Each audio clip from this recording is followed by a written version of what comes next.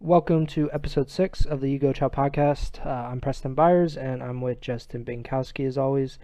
Today we're going to be talking about the first week of Stage 2 of the Call of Duty League and some roster mania news. We have actually 2 roster changes this week. Both Venom and Standy will be making their CDL debuts this week for their respective teams, we assume. And we're going to be talking about Apocalypse, Hardpoint, and Express S&D, which debuted over the weekend. How you doing, Bink? I'm doing well. How about you? Pretty good. Just still sweating though. Jesus, I've drank a gallon of water and now I'm drinking Bud Light Seltzer, Let's go. and I'm still not cooling down at all. What's up, Josh and Trim? Let's just jump into the first week matches. We had 10 matches, as is the schedule for these things. We actually had 10 matches, and the first day was pretty good. We had FaZe versus Subliners and the Mutineers versus Surge. So we had 2 really good teams versus. I don't know what you want to consider Mutineers, but the Surge were not considered to be a very good team coming in. FaZe and the Surge both won 3-1. What do you take on? What's your take on the Surge upsetting Florida? Yeah, so that was pretty surprising. We both picked Florida coming into this because at the Stage 1 Major and throughout Stage 1, actually, Seattle did not look very good. Florida also struggled like Seattle in Stage 1 group play, but they went on a little bit of a run in the lower bracket of the Stage 1 Major.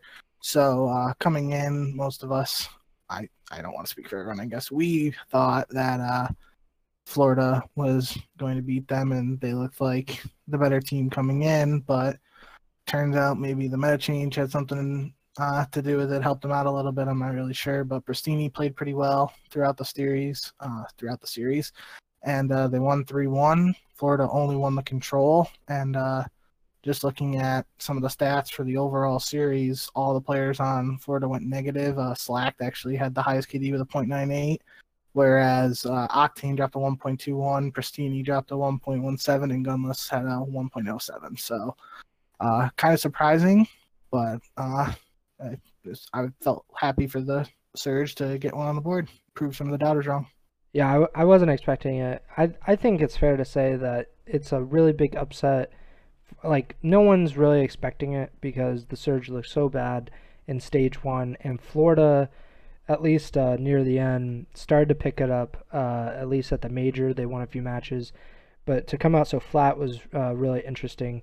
And then we had the first match of the week was a kind of a really big one, considering how well these 2 teams performed at the Stage 1 Major. FaZe obviously went undefeated throughout Stage 1, and the Subliners pulled off an upset over Optic at the Major and finished third. FaZe won 3-1, and we actually got to see the first 2 new maps, Apocalypse Hardpoint and Express S&D. What do you think of this series, Bink? Yeah, it was a pretty entertaining series overall. I believe this was the second search that FaZe has lost Yeah. this year, or something along those lines. And it was a 6-5 on Express. FaZe went up big early, and it kind of seemed like they were experimenting a little bit with maybe some strats and setups, depending on deciding how they want to play it out, test things out. But New York ended up taking that, and then Atlanta just won all 3 respawns. So even it turns out, Atlanta's just so good at this point when even if you're able to steal a search off them, they can still beat you, and 3 respawns not even give you a shot to get to a game 5. So it was definitely a statement win, I would say, for Atlanta in the sense of, because New York had that 3rd place finish in the Major, some people might have expected it to be a little bit closer, maybe New York pull off the upset, but, FaZe still got the job done, still the best team in the world. Yep. I know that the Ultra were the only team at the time to beat FaZe in search. I'm just looking up real quick what map that was. I think it might have been Garrison, or no. I think it was Raid, but I would have to look it up. Yeah, Raid Search. So they were 2-1 in Raid Search, but they were undefeated. until Express S&D lost to New York. What did you think of Express and Apocalypse? I really like both maps. I think, you know, from what I've seen so far, I still haven't played Apocalypse, but uh, from what I saw in the matches that were played, it looked like it was, like a vibrant map. It was visually appealing, as we kind of touched on before. Hmm. And I know there's been some like discussion, or there were clips posted on Twitter of like a glitch spot a glitch spot on the second hard point where you could like see through this part in one of the temples and whatever. But if the players just don't go there, it shouldn't be a problem, especially when you got all the GAs. They should be able to manage that until it's fixed. But aside from that, it looked like a pretty good map. It seemed like some of the hard points might have been a little bit tough to break. So, it could be a more traditional hardpoint map in the sense of you have to rotate early. And if you lock down control, you're able to get more of that full 60 instead of having, aside from your traditional P1, which is always scrappy. It looked like teams were able to control the hardpoint for a good portion of the time on multiple occasions. So that might have something to do with the teams not playing it that much, but it'll definitely be something interesting to look for throughout the rest of the stage. We might see teams continue to experiment with it and try to add it to their map pool before moving into the Stage 2 Major. And then, obviously, Express S&D, I'm always going to like Black Ops 2 maps, so really happy to have that one back. I think, not much has changed. It feels, plays the same way, in my opinion at least. And, yeah, it was exciting to see some of the teams. A lot of teams were just hitting stuff together, whereas defense, it looked like, at least FaZe. I remember they had like Celium was going low B, and then RC was kind of patrolling mid, and Simp and Abizi were setting up at double A on defense, but then they were experimenting with other stuff. So it's definitely going to be something to keep an eye on throughout the rest of the stage, how teams play the map. And I know RCD's had a tweet too where he was talking about like we didn't go over call outs because I don't remember the exact word. He was like, we didn't go over call outs and somebody called something out and he was like, oh, I don't even know what that is. So definitely funny. And yeah, I'm just excited to get to watch more Black Ops 2 maps. Yeah, it should be interesting to see how these teams develop their strategies, specifically in search, obviously, throughout the rest of the stage and into stage 3. On Friday, we had two matches as well. The Los Angeles Thieves beat the Toronto Ultra, who had Insight debuting on their roster for Methods. And then we also had the Paris Legion sweeping the Minnesota Rocker to close out that day. Let's talk first about the Thieves beating the Ultra. This is a really interesting series because obviously we had Insight debuting for Methods, who was benched the week prior, and he had like at least in search, he had a really good debut. He dropped 18 kills in map 5, even though they lost. What do you think of Insight's debut and Thieves squeaking out a win here? Yeah, I mean that was a really hard fought series. Toronto had Los Angeles took the opening hardpoint. Toronto answered back in that first search. Los Angeles takes the control. Then Toronto dominates checkmate hardpoint 250 to 115, and forces that game 5 where they had already won the search previous in the series. But LA takes Miami search in round 11. I think LA had, I don't remember what the exact round count was, but they had an early lead, and it started to Toronto started to build some momentum, and Insight had just been popping off that whole series leading up to his 18 kills. So yeah, it was a really exciting match, and I guess I don't know. There's multiple ways you can look at it. Insight performed well, obviously, but Toronto still wasn't able to get the win, even with replacing Insight with Methods. So like, do you say Methods was the problem? It's only one series, so I don't know how much you're really going to look into that. But it was definitely, him and Kleenex definitely performed exceptionally well, and Vance and Cammy kind of struggled in the series. So at least from a KD perspective, that's the major takeaway from that series. And even though this was also the first series where we saw Kenny playing, switching to that submachine gun role where they previously had him on more of a flex, and he ended up dropping a .84 KD for the series overall. So might not have been the most effective switch that they were expecting, and that might have led to the eventual change with Venom, which we'll touch on later. But yeah, that definitely, Insight definitely opened some eyes in his debut series. Yeah, the overwhelming majority seemed to be calling out Bance for his play in the series, saying like Methods shouldn't have been dropped and Bance should have. And a lot of people came to Bance's defense, and a lot of people still shit on him. It was interesting to see. Like I think whenever people try to say, well, this player should have been dropped instead of this player, I mean we don't really know the team dynamic, and Yeah. like maybe Bance brings a different element to Toronto that we aren't aware of. I mean that's got to be the case. That's probably the case for many players, to be honest. And it's hard to say that after one series, even though it was just a roster change. And Insight's that main AR player, just like Methods. And right now in the current meta, you have more of the one main AR, a flex player than two subs. So the roster I guess if you did have Methods, so like Methods, Insight, Cammy, and Kleenex, you kind of have to have Cammy run a full-time sub, and he's been more of that flex player, since we saw him really last year. So not sure how that would work out on paper, but obviously, we can't really speculate on that. It seems like Insight's in, or this current roster is what they're working with for now. Yep. And then the second match of Friday, Paris taking out Minnesota. I picked Minnesota in our predictions. You picked Paris, and Paris. It was a pretty close series. The first two maps, 250 to 216 on Raid Hardpoint, and 6-5 on Miami, and then Raid Control 3-0 Paris. This is notably one of the few losses in search for Minnesota.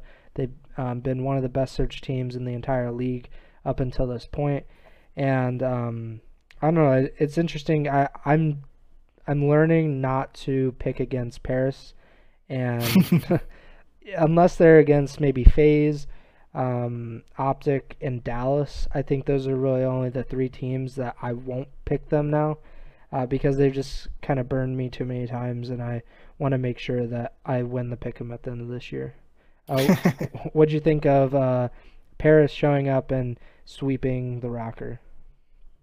Yeah, I mean, it was a fast series, and most notably looking at the final stats for this series, obviously it was a 3-0, but like there's extremely low kill count overall. Aqua had the most kills in the entire series with only 45, whereas we had, in 5-game series, guys were dropping 100 plus kills. So comparatively, it was a super low kill count series, although it was only 3 maps, but still noteworthy that, kind of just looked like Paris had complete control.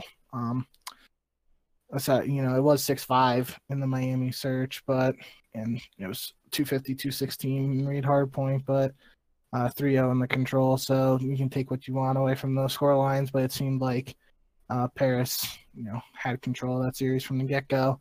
And most notably, looking at this stat lines again, accuracy went 39 and 39 in the series overall, so it had a 1 KD, and that was the highest on the team. Major Maniac and Attach both dropped 0.86s, and Priesta struggled with a 0.68. So you can take what you want from KDs too, but those are just the numbers. Mm-hmm. On Saturday, we had Optic Chicago versus the Paris Legion. Optic beat Paris for their first win of Stage 2. Paris won the search. And then I'll just run through the results real quick. Florida swept the Rockers, so the Rocker went 0-6 in map count in week 1, and obviously they made a roster change afterward. And then in the final match of Saturday, we had Dallas beating Seattle in a 5-game series. This was, I think, in Stage 1, Dallas crushed Seattle. They were like three stomps and 3 maps. But this one came down to around 11. So let's start at the top. Let's start at Optic with Stage 2's, their first match of Stage 2, beating Paris. What do you think? Yeah, it was the only match we got to see from Optic too. And statistically speaking, it looks like everybody had a good series on teams. Scum dropped a .91, but everybody else, Formal Envoy and Dashi was over a 1.10. So, team had a balanced attack and was playing well. And even Scump's KD was 64 and 70 overall, so he played well. And Paris obviously struggled compared to when they showed up against Minnesota. One thing we kind of didn't really touch on talking about Paris's last match was Scraps being moved to the flex role. I kind of speculated that it could have been Classic just because we've seen him run multiple guns in the past, but it was Classic and Fire on those subs, and then Scraps was using the QBZ, so he played all right. Let me look real quick at what his KD was in the first match. So Scraps went 38 and 36 in the series against Minnesota, so he had a 1.06 overall. And then he went 67 and 69 against Optics, so he had a 0.97. So he was, right there around a 1.0 for both series using the QBZ. So that'll be something interesting to look for Paris, how he performs with that gun if it doesn't get G8, and we continue to see it in the current meta. That'll be something to keep an eye on. But yeah, other than, Paris taking that search, it was typical Optic formula of winning the respawns and win the series. Yep. Florida, they bounced back in their match. They swept Minnesota.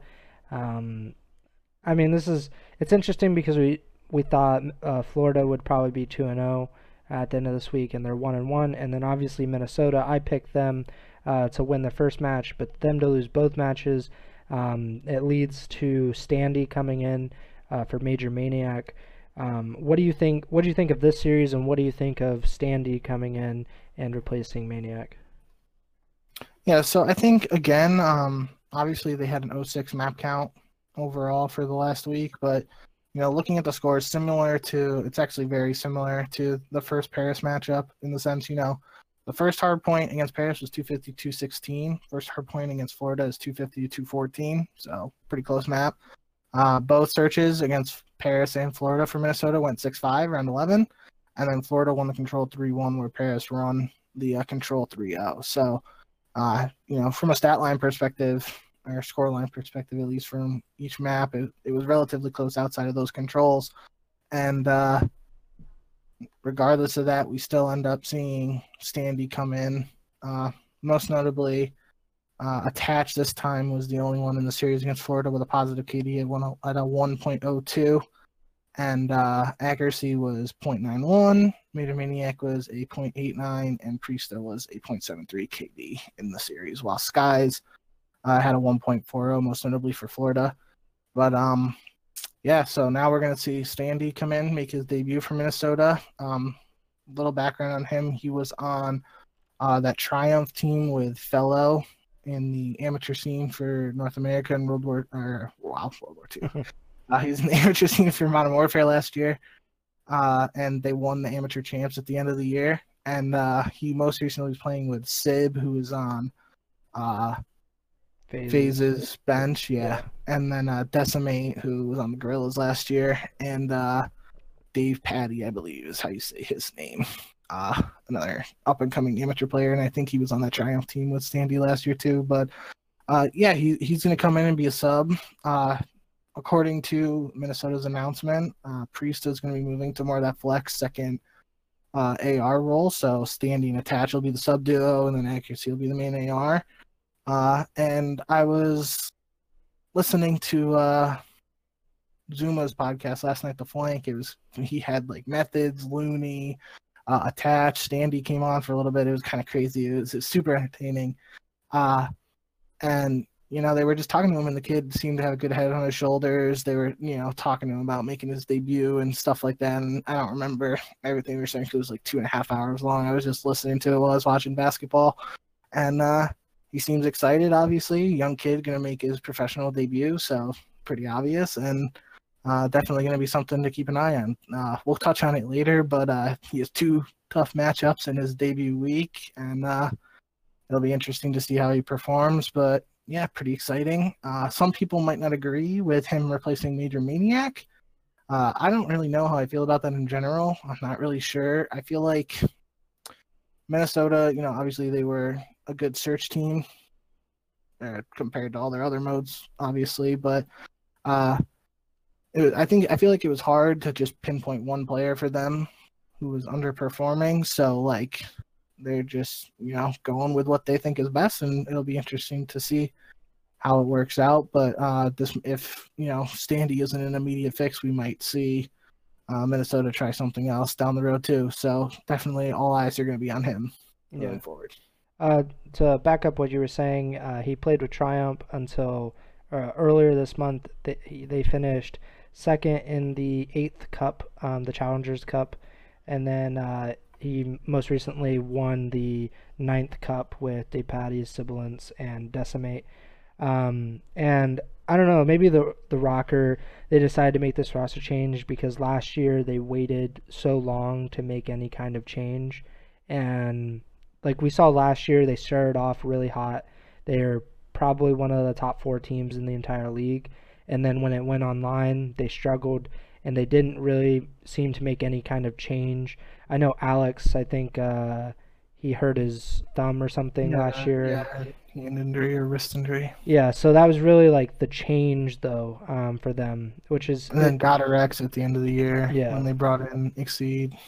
So really they hadn't made a lot of changes, or if they did, they waited too long until maybe it was too late to get any kind of real chemistry or practice, and they didn't want to repeat that mistake. That's just a theory. I'm not sure if that's if that played into their decision, but I think it's interesting that they actually went through with it in the middle of a stage, just like LA, because I mean at least London they put in Paul X in the in between so they could practice before they got to stage 2. It seems like based on the rocker put out a brief video explaining everything. And it certainly seems like Brian Saint, the coach of the Rockers, had his eye on Standy for a while. I believe during that scouting series, it was either early December or early January, I don't remember earlier, a couple months ago. He was looking at Standy and drafting him in that scouting series. So, this is obviously he's been on their radar for a while, at least this year, most definitely. So that's cool that, the scouting series in that sense is paying off where, this amateur player was in there and Nori kept an eye on him and eventually leads to him getting picked up. So that's cool to see too. But yeah, I mean, like we kind of touched on, after an 06 map count week, it seemed like a change was just necessary. And you can talk about whether you think they should have done something earlier, whatever you want to say there. But the fact of the matter is that they're making the change now, so they're being proactive in that sense, and we'll see how it plays out. Mm-hmm. Yeah, I definitely agree that it's better to do it and it be a mistake than wait and then kind of let your team not be able to catch up at the end of the season when there's not enough time to get that chemistry. And then last match of the day, we had Dallas and Seattle. Dallas pulled out a win in round 11 of map 5. What do you think of the Surge having a really strong week, although they still lost here in the Empire? Yeah, this was, if I'm remembering correctly, this was the infamous PowerPoint series, as Mike was calling it in the Twitter group, where the CDL broadcast was really struggling. But I wasn't paying super close attention because this is when the Yukon game started for March Madness. So I was trying to watch it back earlier, and obviously it went down to the wire. Game 5, round 11. Seattle was just a couple milliseconds away from being able to defuse. I think Gunless picks up the last kill with like 7.2 left on the clock and gets the bomb with like 6.8 or something like that. So it really came down to the wire.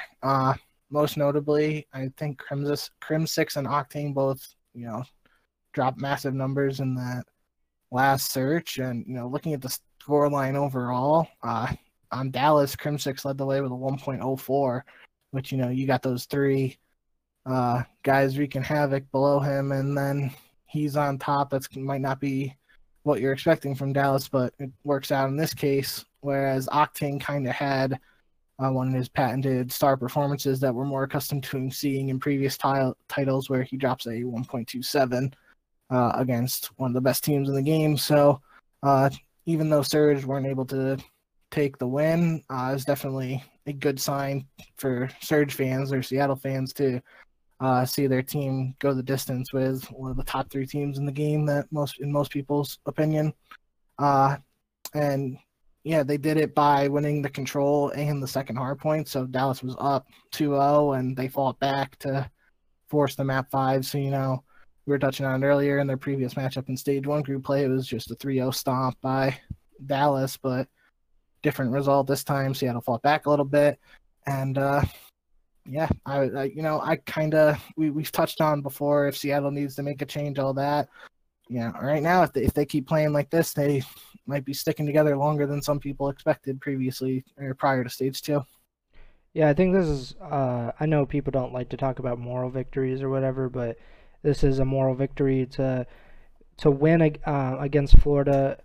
Not a lot of people expected that, and then they probably should have beaten Dallas. You'd lose 2 round 11s in a single series. The odds of that happening are it's very unlikely. But I think Seattle has a lot of positives from this week, and hopefully they can carry it into next week and beyond, because it'd be interesting to see them be able to compete. I think there are too many talented and too many experienced players on this roster to really like go to waste. I mean, Gunless at one point was looking like one of the best, like one of the most talented players, and Octane we know is one of the most talented players of all time. So hopefully they are able to get it together and keep it together for the rest of stage 2. And on Sunday we had LAG versus London, Pollax's debut, and London's first win of the Call of Duty League season. Pollax went 20-20 in Hardpoint, 8-4 in Search, and 20-25 in Control. And LAG just did not look good at all. I mean, I don't think anyone was expecting them to be great, because they did go 2-3 in stage 1 and went 1-2 at the major, despite beating LA Thieves. What do you think of LAG coming out flat and London grabbing their first win of the CDL season? Yeah, so you kind of touched on it there. Just looking at the stats from that matchup, Pollax was technically the only player on London who went negative in the series. He went 48 and 49 overall. So, he's right there at a 0.98, almost a 1.0. But yeah, I mean, outside of Vivid played exceptionally well in the series, winning 71 and 52 overall, which was good for a 1.37 KD. But everybody else on LAG, the next highest was a 0.84, and everyone else was below that. So I don't, LAG might be one of those teams where coming into the season, people had their doubts about the reformation of, 3/4 of that EG champs team without Aches. And, they come into stage 1 and, like you said, go 2-3, but they get that spot in the winner's bracket from tiebreaker with Paris, I believe.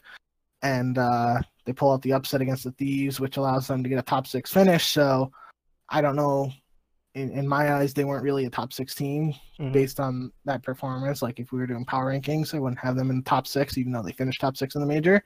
But some people might have considered them a little bit better. And I know I expected them to beat this London team just because they had just implemented Pollax. And it's not like, Zed had just come in for the major before that, so they didn't have much practice with 2 of the 4 players on the team.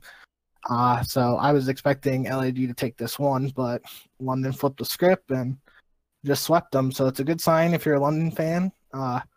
Obviously, it might not be one of the toughest opponents in their group, so it'll be interesting to see how London performs against some of these other teams. But yeah, I was a little surprised by that one. If anything, it might help them in major seeding.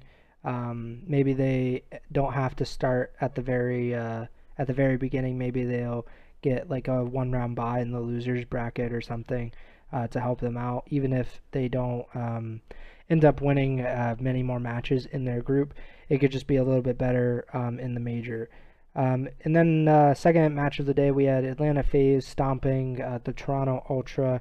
I mean, Atlanta is just the best team in the league at this point. It's been proven over and over again. And I believe this was their 11th win of the season, maybe 10. Yeah, Um, I think it's 10-0. They 5-0 in stage one, 3-0 in the major. So yeah, 10. yeah, and I think they tweeted out that it's the largest match win streak in CDL history now. I don't know who held the record, probably like Empire or something, or maybe FaZe. It could be. Okay, yeah, not sure. But yeah, so they sweep Ultra, and what do you think of this match? I think again, it's just another case of FaZe asserting dominance and showing why they're just miles ahead of everybody and they're the best team in the game right now. We can run through the stats right now, and I should have said it earlier, but I'm using the stats provided by Breaking Point, so shout out to them for tweeting out stats like this. It's awesome to see. But we had Simp, just going nuts in the series with 1.76. Celium had a 1.34, Arceus with a 1.33, and aBeZy with a 1.19. So everybody has a ridiculously positive KD ratio in the series, whereas we go to Toronto and Cammy's leading the way with a 0.91, and Insight, Dance, and Kleenex are all around that 0.6 region. So definitely was a hard series for them. Obviously, they did just make the change with Insight, so I'm not sure how much people expected them going up against the reigning champs, or expected from them going up against FaZe. But it was a tough match for Toronto fans, and we got to see them play the Thieves and FaZe now, which are arguably two of the tougher teams in their pool. So moving forward, it'll be interesting to see how they perform against some of the other teams in their group who aren't considered at that top tier, maybe.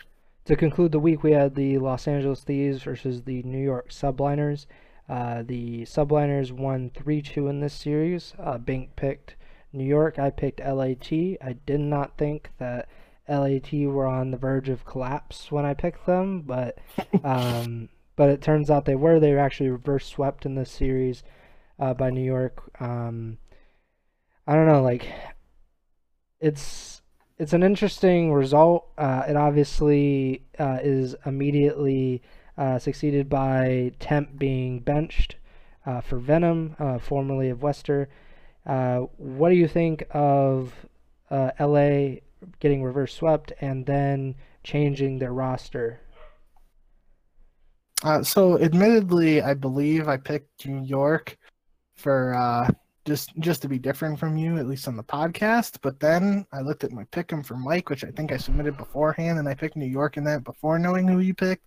So I don't really remember what I was thinking at the time, but it feels good to get that one right. But regardless, it was definitely a super close series. Like you said, it ended up being a reverse sweep after LA takes Checkmate Hardpoint 250, 216. They take Moscow Search 6-4, which Moscow Search has been one of the Thieves' better maps this year, especially, TJ had that pop off performance earlier in the year. I think it was against the Surge, right? Where he went like 12-0. Yeah, it was, I think. Something like that, yeah. But then New York just clutches up. They take the 3-2 win on Raid Control, despite Clay falling off the map. And they win Moscow Hardpoint 250, 211, and Checkmate Search 6-3. Looking at the stats again, most notably Clayster and Slate. Wow, I can't talk right now. Clayster and Slasher both dropped over 100 kills. Clayster had 108 and Slasher had 102. Clayster dropped a 1.24 KD, where Slasher was at a 1.21. But the difference is, at least just looking at the numbers, next highest KD for New York was Diamond Con at a 1.15, whereas the next highest KD for the Thieves was Kenny at just a 1.0. So interesting from a numbers perspective, but it was definitely an exciting series to watch regardless. And I think, like you said, a series against Toronto for the Thieves earlier in the week was closer than they might have expected.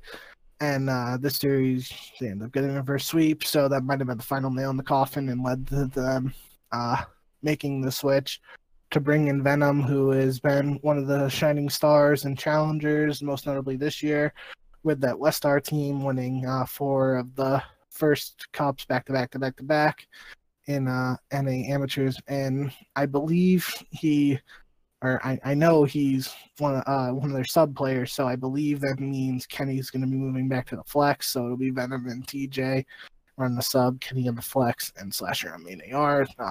I don't think they've confirmed that, but that's most likely what I'm expecting. And yeah, it seems like the switch from moving Kenny to a sub didn't work out, although it was only for a week. And all eyes will be on Venom to see what kind of effect he has on this team. Yeah. This is, I believe, the third Challengers player. I don't know if you would count Zed in this, but Paul X, Venom, Insight, and now Standy, so that's 4, and 5 if you count Zed, who have been inserted into a CDL starting lineup after the beginning of the season. And I think that's interesting. Half of the teams had made a change, and they brought up a Challengers player instead of trying to, say, trade for a player or just signing an older pro that maybe they know they're reliable or something. They're going out and getting talent that hasn't been in the CDL before. Yeah, and we got Diamond Con and Neptune. They were they obviously started the season, but they were competing in Challengers before getting picked up, just because Challengers started before the CDL officially did. But it's exciting to see such an influx of young talent, with the no expansion for this year and the reduction from 5v5 to 4v4. We lost a lot of spots for pro players, so there's a lot of players in the amateur scene, veterans included, who just aren't in the pro league right now. And some of these amateurs are still getting a shot, which is super interesting to see. Yeah, I'm excited to see what Venom brings to the table. I admittedly I've watched some of the grand finals that Westar was in, but I haven't watched a lot of them, and I just know he's been a super hyped up submachine gun player. So definitely will have my eyes on him this week when the Thieves play. Yeah, I think you could also count Parasite because he went through the entire last season. Sure. And obviously, like he and Zed and even Paul X, they're brought in on weird circumstances because of unfortunate visa issues or whatever. But it's great to see Challengers players getting this opportunity, especially with, like you said, the limited number of spots. There's only 48 starters now in the league. Last year there were 60, so that's just cutting 12 players out of starting spots immediately. So hopefully we see more Challengers players get spots as we continue on in the season. And let's go over to Stage 2, Week 2 matches. We have 10 matches again this week. We have 2 on Thursday, 2 on Friday, 3 on Saturday, 3 on Sunday. The first day is Thursday, March 25th. And we have Dallas versus Paris and Optic versus Minnesota. Who do you have in these matches, Bink?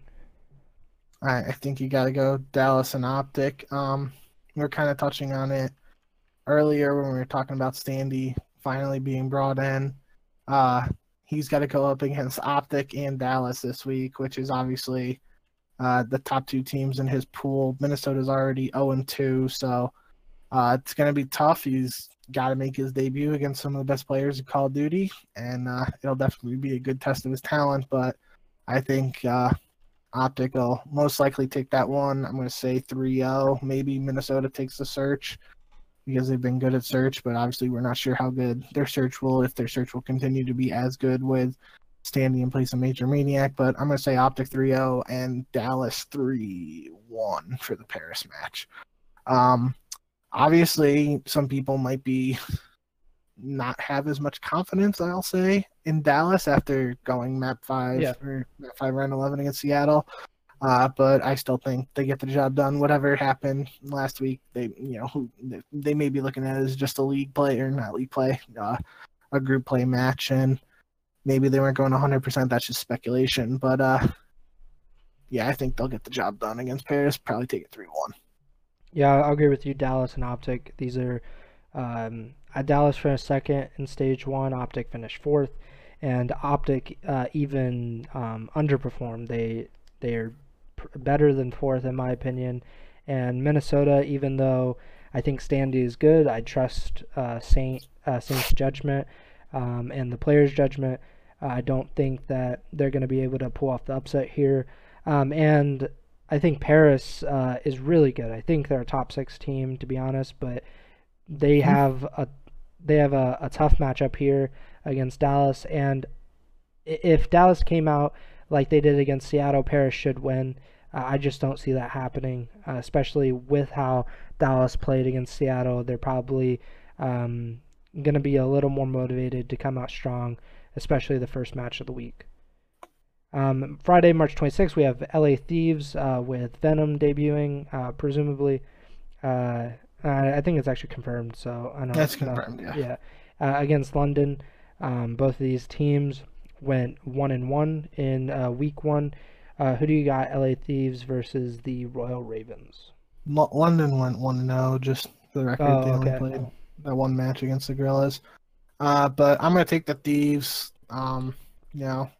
We took the other LA team against London last week, and London ended up beating them, so we could be wrong here again, but I think the Thieves will get the job done. I'll say Thieves 3-1. Yeah, it'll definitely be cool to see Venom playing up against his old teammate, though, in Paul X. Yeah, I think LA Thieves, too. I mean, LAG probably should have won that match had they just played good at all. So I think London. I don't want to take anything away from London. Well, though. I just think mean, London's ceiling well. is far lower, and I don't think that LA has to build everything up again, and I don't think the Thieves have to. Basically, what I'm saying is I think LA is naturally better than London. They have more chemistry with the three of them, and then adding Venom in there, even with some of the role swaps they've been doing, I think LA should win this. And we have LAG in the next match against New York. Who do you got? Subliners versus Gorillas. I mean, I gotta say, New York 3-0 after, if LAG can't take a map against the newly formed London squad, how are they going to do against New York, who's coming off that reverse sweep over the LA Thieves? I think it's hard to not go New York in this one, so I'm going to say Subliners 3-0. Yep, agreed. I think Subliners. I think they're just the better team, point blank. I don't think that LAG can take respawns off of New York the way, say, Optic or Dallas or Atlanta can. So I'll go with Subliners there. The Subliners start off Saturday as well. They played London in the first match of Saturday. Who do you got, Subliners versus London? Taking Subliners again. Obviously, we're predicting this ahead of the week, so if London comes out and somehow takes down the Thieves, this match might be closer than we're thinking ahead of time. But, in my head right now, I just think New York's a far better team, and they end up taking this one. I'll say New York 3-1 just to give London a map. But, I think it's hard to pick against New York here again. Yeah, it's always hard to pick ahead of the week because I would have changed my pick. Subliners versus LAT last week. After seeing LAT struggle in that first match, I think the Subliners would have won. We just don't have that benefit. I'll go with New York over London. There's no real reason to talk about it. We don't. This is what's so hard about predictions is we don't get the benefit of seeing how some of these new teams are developing. Maybe London, they look even better this week because they have another week of practice with Paul and Zed on the lineup. We just don't really know. FaZe versus LAT, who do you got there? Got to go FaZe. Regardless of the roster change for LATs, I don't think that's enough to get them to Atlanta's caliber, at least on limited practice. And it might not even be enough down the road. Who knows? But, right now, definitely FaZe. I'll say FaZe 3-0. Kind of sounds like beating a dead horse at this point, but they're just the best team in the game, so I'm not going to pick against them until they give me a reason to. Yep. I'm going to go with FaZe 2. Third match of the day is Toronto versus LAG. I personally think LAG is going to win this. I don't think that there's Toronto really hasn't given me a reason to think that they're anything like special, and I think LAG just had a really bad match against London. What do you think about Toronto LAG? I'm going to go with Toronto. I'll say Toronto 3-2, which is kind of interesting because we think, despite Insight dropping 18 kills against the Thieves, you probably would think LAG would be a better search team, at least on paper. Mm-hmm. and with Toronto's limited practice with Insight compared to Methods. So it's definitely will be an interesting matchup. I'm going to go with Toronto. I just think it's hard to pick Gorillas after what we saw, and like we said, who knows if they show up and play better against New York. They might look better in this matchup against Toronto. But right now, just based on what I've seen so far, I'm going to go with Toronto 3-2 for this one. Yeah, Toronto's like main issue is control right now, like on a consistent level. They're 2-8 in control this season, and obviously they lost both in last week. So, I mean, when you can't win one series, I think they were in stage one. They were the second to worst, but so were LAG. So both these teams flat out suck in control. So it's about who can win that, and neither of them are like particularly dominant in hardpoint. And yeah, I think LAG is a better search team. So that's kind of the difference maker in this series for me. On Sunday, we have the Paris Legion versus the Seattle Surge, Dallas Empire versus Minnesota Rocker, and Optic Chicago versus the Florida Mutineers. Who do you got, Paris, Seattle? I'm going to go with Paris for the culture. The Paris is winning champs crew. But I think this could be a super close match compared to some of these other matches we have on paper where it's kind of like it seems like it's easy for us to both agree on who we think are going to win a lot of the earlier matchups in this week. But this one, if we get the Seattle that played well in week one, especially, they take down Florida and they look good against Dallas despite losing game 5, round 11. If that Seattle shows up against the Paris, who played well against Minnesota, and they lost to Optic, but regardless, most people would probably think Paris is a higher ranked team right now, so not really going with an underdog by picking Paris, but I think they'll end up taking this one. But if we see that Seattle squad that we saw last week, it could be a lot closer than some people might expect. So I'm excited to see this match, actually. Yeah, I think Paris will win, but what's interesting is Paris went 2-0 in search in week one. They were 2-7 in search in stage one, and Seattle was even. And Seattle actually had a really bad control game. They were winless in control in stage one, and then they won, I believe, both of their controls. I know. Did they beat Dallas in control? They beat Dallas. The only map that Florida won against Seattle was the control. Okay.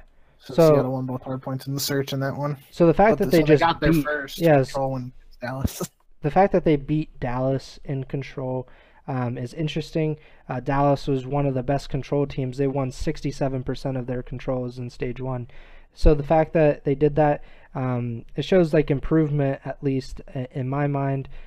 Paris, the fact that they won searches in stage two that they didn't win in stage one, I think that could be the difference. Although Seattle was, a round away from winning both searches against Dallas. This is probably one of the closer series I hope that we see. At least on paper, these teams match up really well against each other. So it'll be interesting to see who comes out on top.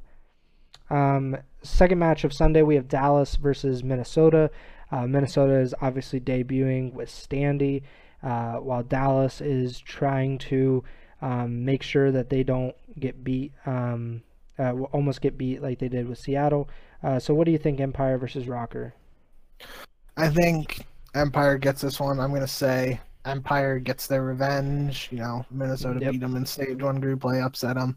I don't really think they're going into this as a grudge match in any sense of the word, but I think Dallas will get the job done here this time.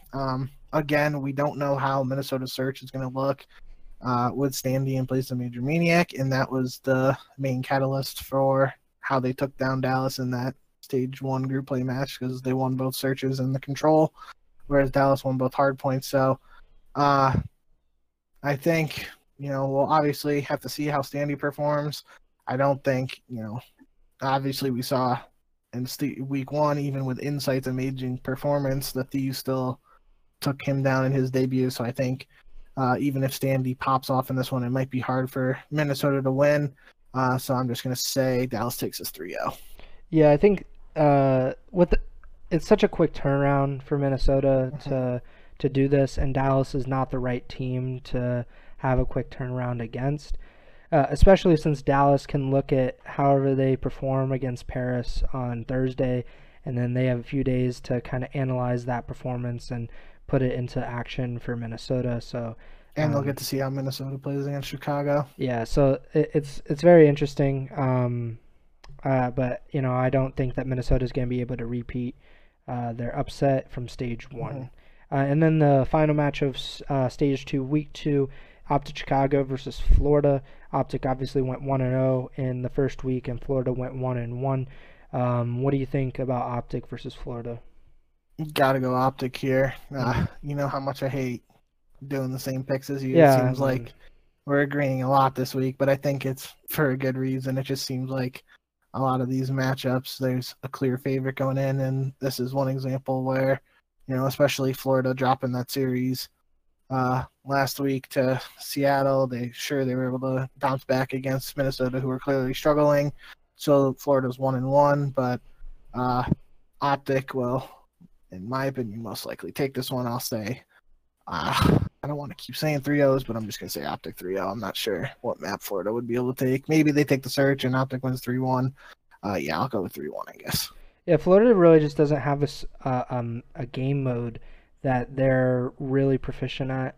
Optic obviously does. Search seems to be their weakest game mode, but it's not that they're weak at Search. It's just that it's the weakest of their three game modes. They're 9-1 in Control in this season. They only lost to New York on I believe it was Checkmate. It would have been in the major. Yeah, Checkmate Control, I think, when they lost to New York. And they're a really good hardpoint team, so I don't really see a way for Florida to win this. It would take incredible effort by both Skies and Awakening, in my opinion, to upset Optic, and I just don't see that happening. Yep.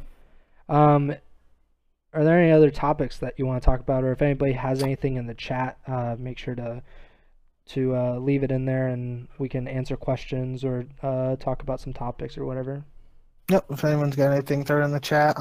Trem's most recent comment, though, I believe he said it earlier when we were talking about Standy, but he says it's great seeing bench challengers being utilized this season, and I kind of touched on it earlier, but on Zuma's episode of The Flank last night when I was listening, he had Looney on there. I don't want to quote anybody because I wasn't paying super attention when I was watching basketball, and I was going in and out listening, but one of the things they were talking about was these challengers players, and I don't remember how the exact conversation was brought up. Methods was on there, so he was kind of like trolling about being a top AM now, and it was a bunch of banter really, but I thought it was interesting. I want to say it was Looney, but I'm not 100% sure.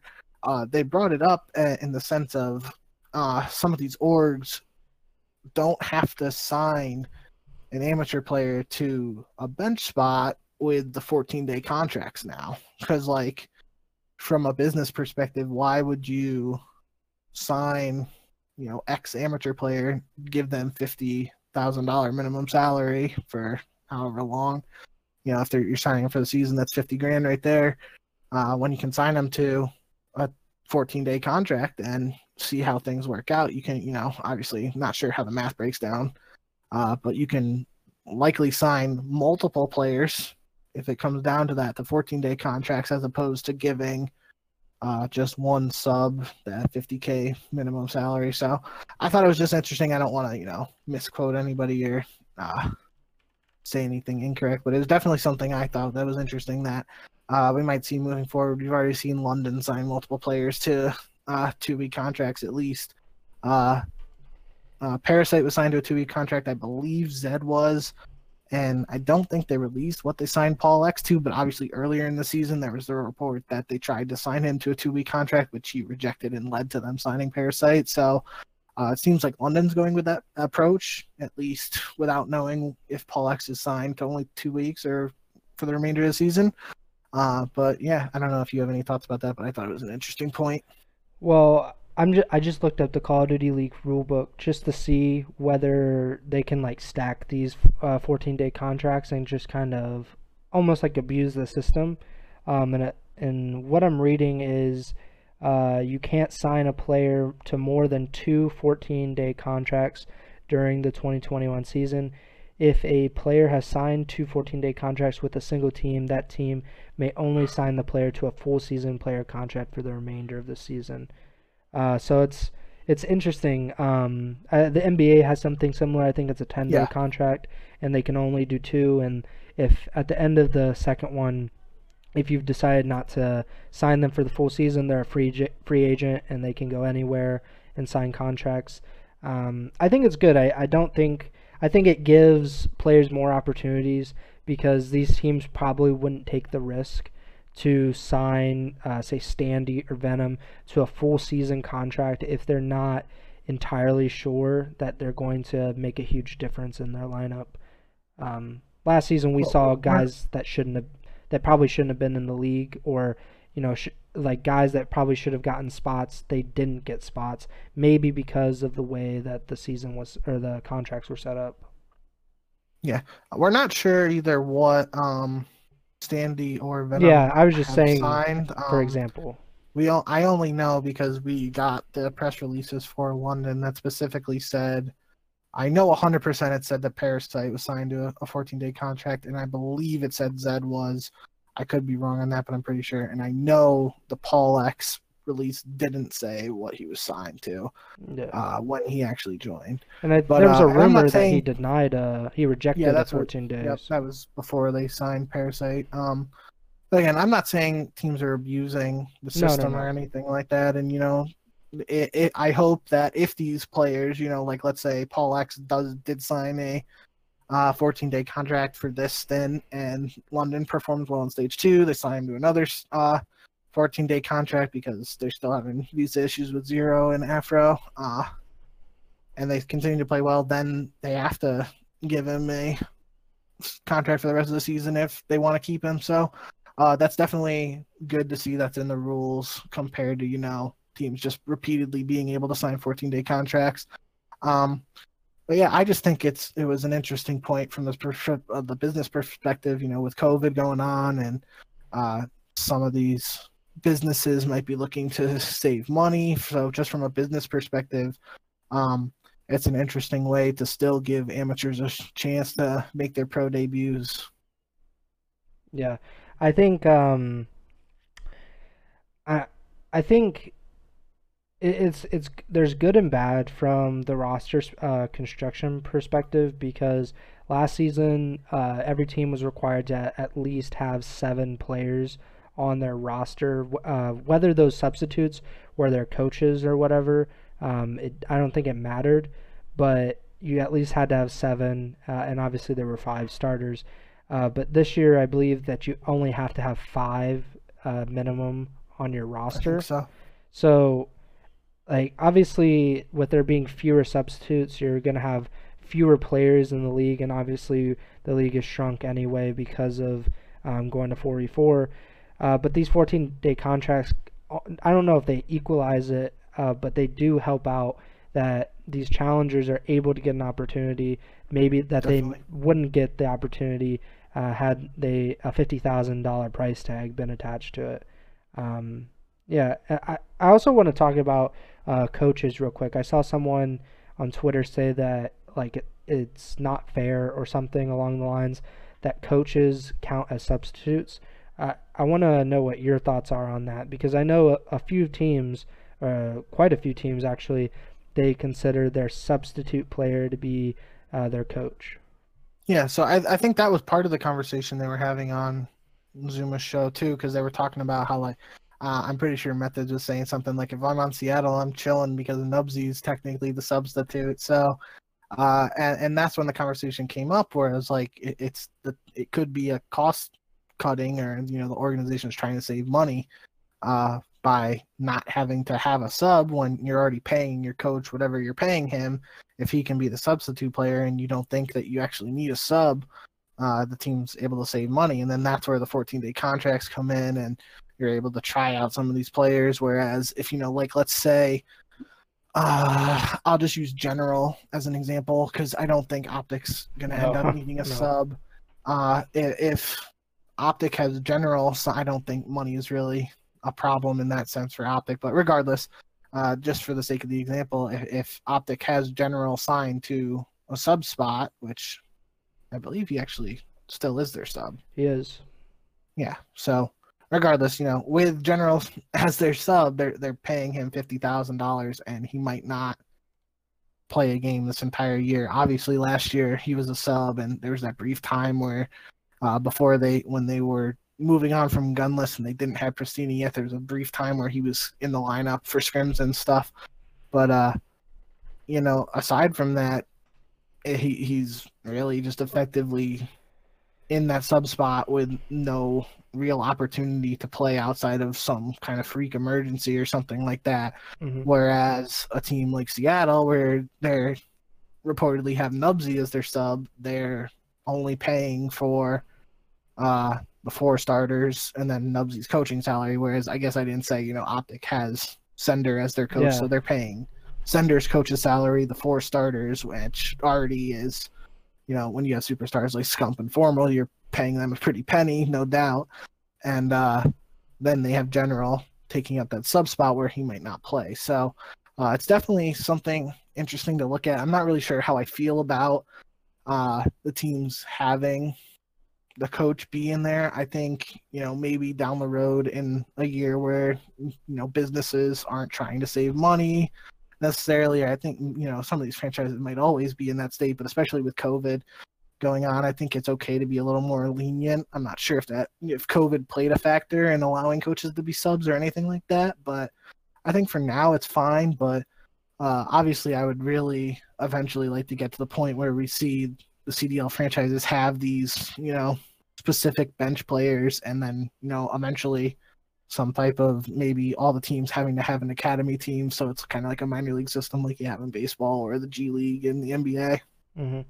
Yeah, I think so. I'm looking at COD Gamepedia's rosters, and so these are the teams that have actual substitutes according to this, which I'm not sure if it's entirely accurate or what, because some of these are considered coaches and they could also be substitutes.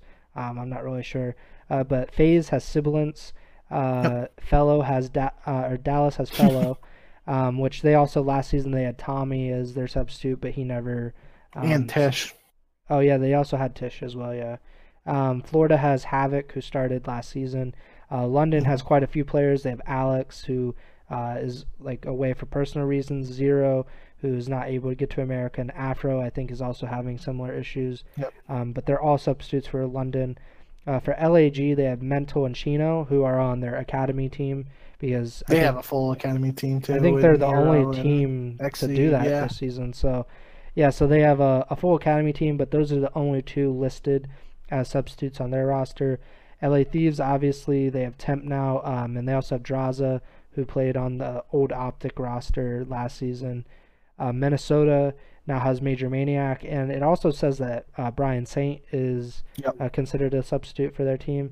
New York has the French phenom Hydra, who just got to America and is playing. They have their academy team too.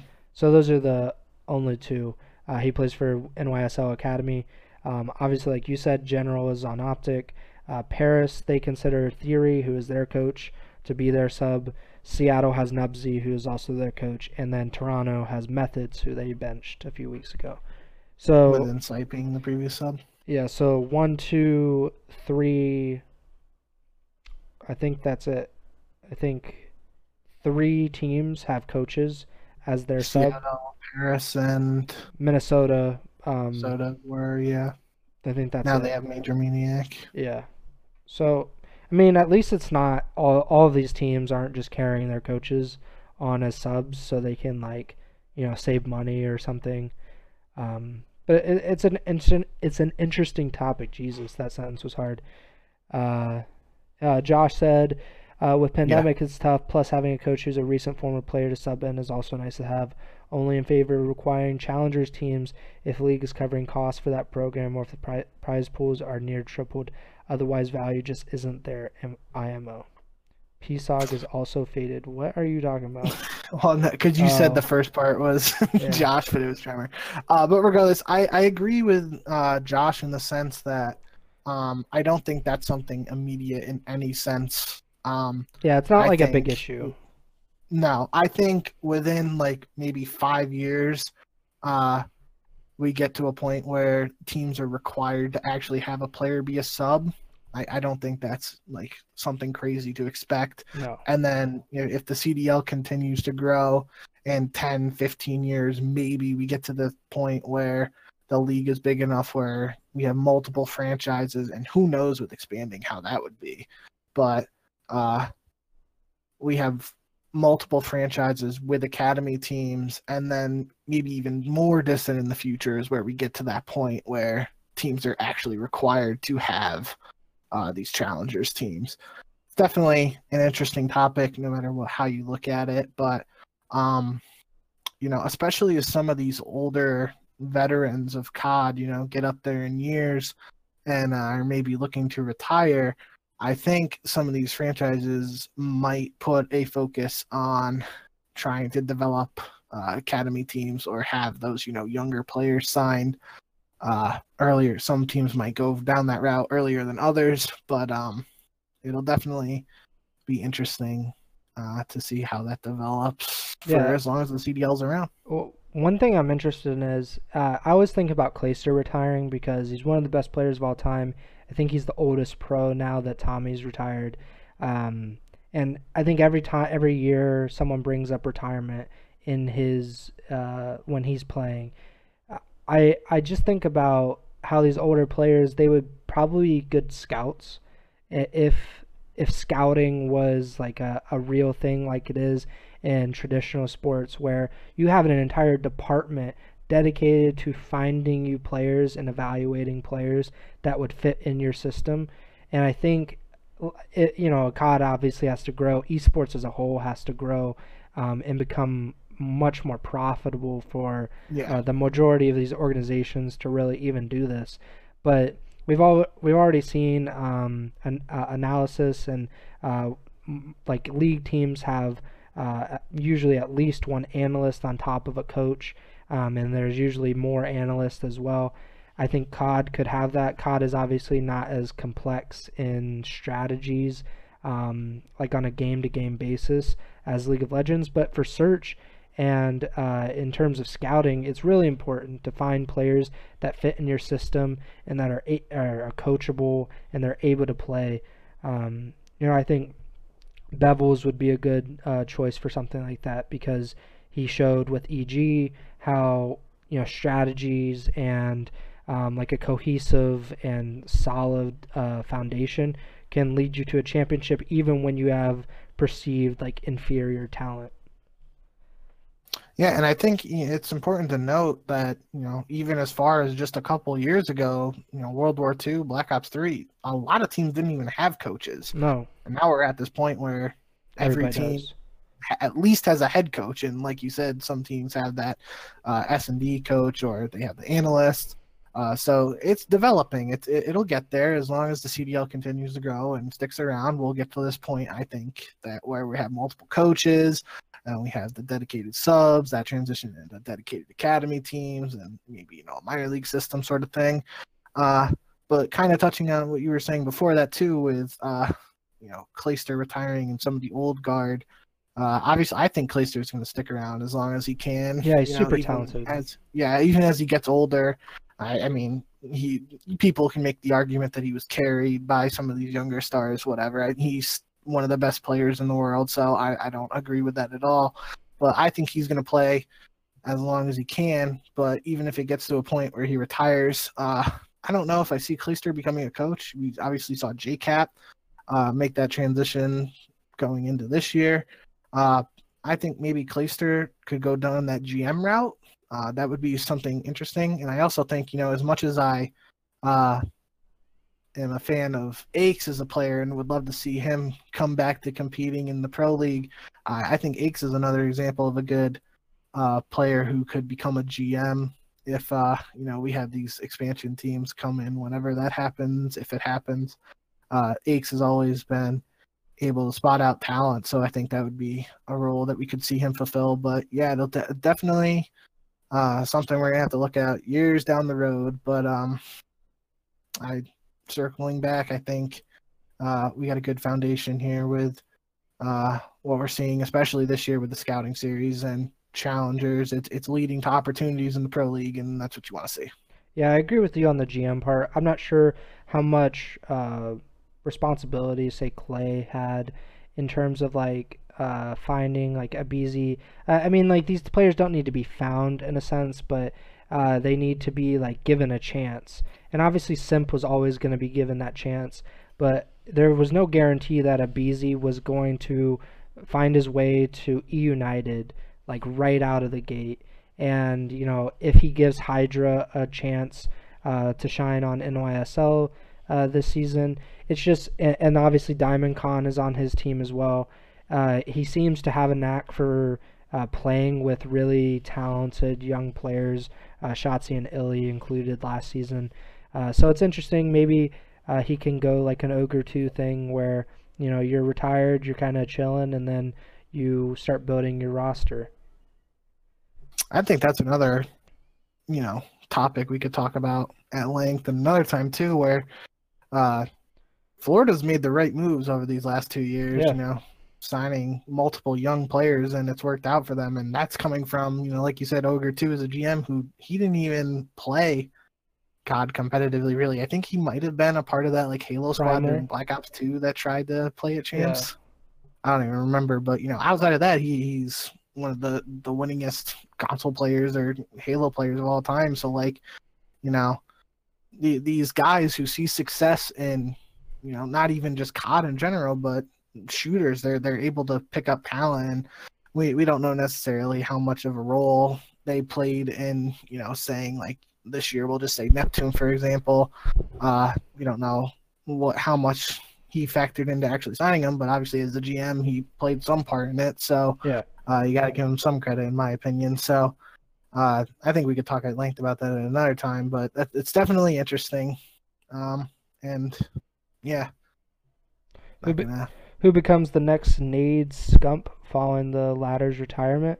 I mean, it would have to be an Optic player because that fan base is, but none of the other players, as far as I know, capitalize on the brand name. I mean, I think if you're saying who becomes the next Nade Scump, just in that sense, you got to go Envoy, because he'll have the green wall support in that sense. I'm thinking of like a player that kind of like transcends, like he can like kind of pop into like larger gaming culture. Like Scump and Nade are household names like in esports as a whole. So I don't know if there's anyone like, I think Simp, if he continues down this road of creating content because he's so talented and so successful, I think he could get there, but I don't think he has the same kind of personality that Scump and Nade do. And I mean, Nade wasn't even like statistically, he's not the best player. Scump is one of the best players of all time. So yeah. I think it has to be someone on Optic to take care or take advantage of that name and that visibility. But I don't think Dashy, Envoy, and I mean Formal is obviously super funny, but I mean streaming wise, I think Formal could be like the biggest streamer in COD or in in COD esports outside of Scump, but I don't think he has the dedication to put out a bunch of videos every week. Yeah, I think last thing, unless there's something else we want to wrap up on, just kind of circling back, Tremor brought it up. You said Clay is obviously still good enough to compete as a top AR, but would you rather end on a high note, winning back-to-back champs, or retire, fade away over the years, never winning a chip again? I don't think, personally, Clay lets it get to that point.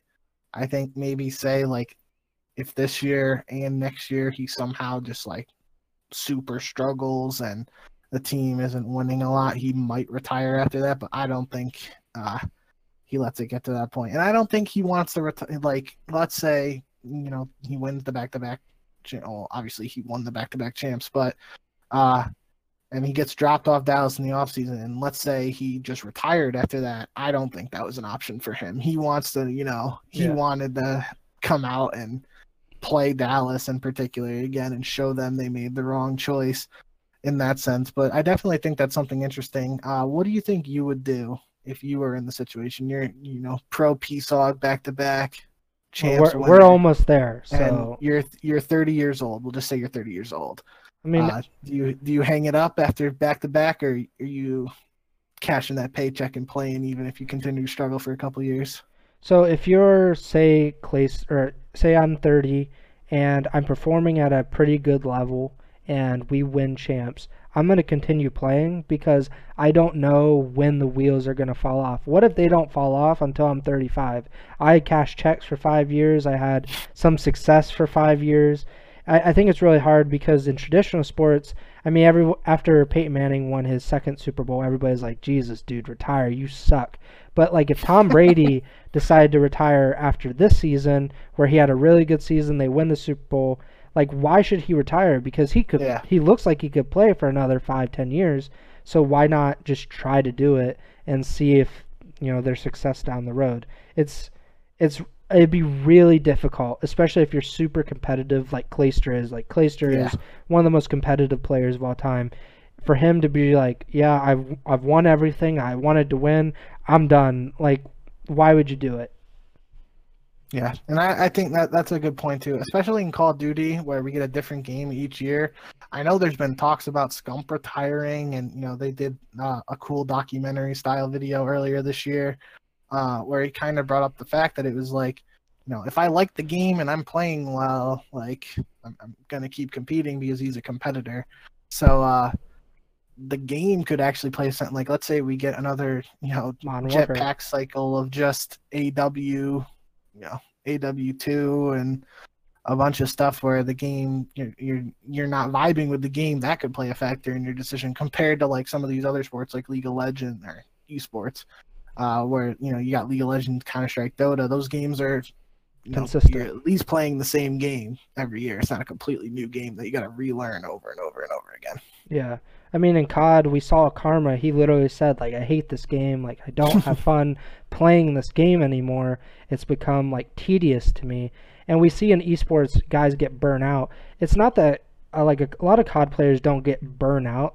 Like to that extent, it's more about just being sick of the game, sick of this specific game, because you always see those old players that like maybe once were at the top or near the top and they continue to play in say challengers, and every year they come back at the beginning of the season or and they just kind of try it out. They're like, maybe this will be the game where like I find it again, like I get my motivation back. COD's just really weird like that. Yeah, CISO did retire Karma. Yeah, so it's an interesting topic. I think a lot of these are interesting topics. I wish we could have like just an episode of maybe like in the off season or something. We'll have just viewers questions or something, and we'll just ramble about nonstop crap for. Yeah, I was gonna say we went on a tangent there, but appreciate you guys in the chat. Giving us more to talk about. Wasn't prepared for that, but had fun. Yep. So that's gonna do it. I have to really go pee, and it's already nearly 1 o'clock on the Eastern, the real time, not fake time, like Jim and them are on. So make sure to subscribe on YouTube, Spotify, Apple Podcasts, whatever you do. Make sure to give us 5 stars on Apple Podcasts as well. This episode will be out on Wednesday. It'll be out like in 6 or 7 hours. So that's it for me, guys. Yep. Thanks for tuning in, guys. And always remember, send the chow.